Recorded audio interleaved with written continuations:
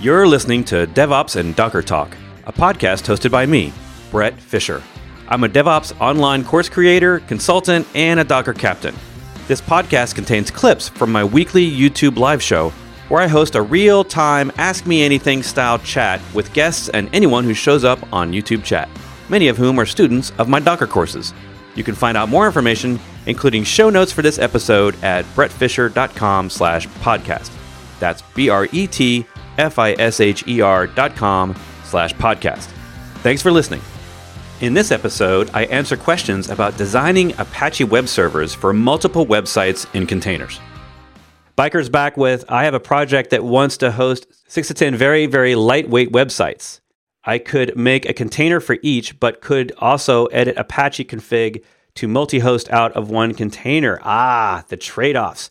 All right, so this is a great question, Biker 2010. What you're asking is, Apache servers, because we've had Apache for decades and decades, Apache web servers have the ability to run many websites all in one daemon, right? So one Apache HTTPD could run many different websites that are unrelated. And should you do that versus many containers?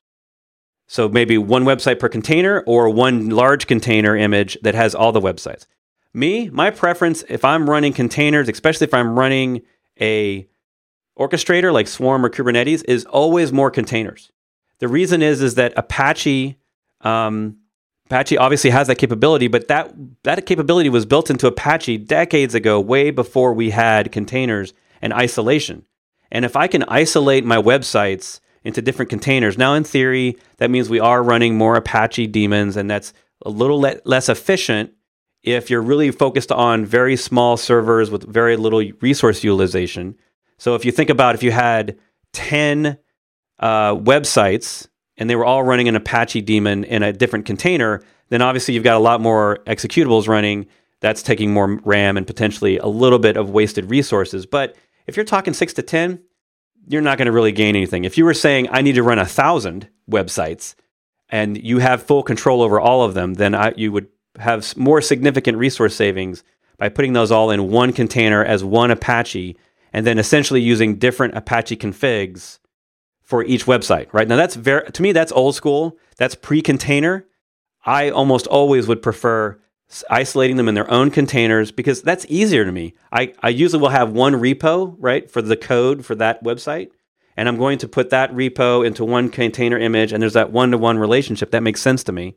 You can also then scale those containers independently. So if one needs to have 3 containers running for performance reasons or redundancy, you can scale that one independently of other containers and other websites. Another reason, if you need to update a website, if you were doing the all-in-one container, that means now every web server has to restart just so that you can update that one container image. Whereas if each one had its own container image and its own container, then only the one that's changing would update, right? So you would break potentially less, you'd have less change overall. So anyway, that's just some of the good reasons to isolate. And the same reason goes for a lot of other things like MySQL, Redis, stuff like that. Some people want to, put everything on one huge SQL server, and that's fine. That might make sense for you. But there are also advantages to the isolation and the potential for updating and stuff like that of breaking these things out. So I think it's a little bit more fuzzy and not so black and white for databases because there is a lot of efficiency when you talk about memory savings and stuff, when you talk about building large SQL servers. But when it comes to applications like web servers, I always isolate them.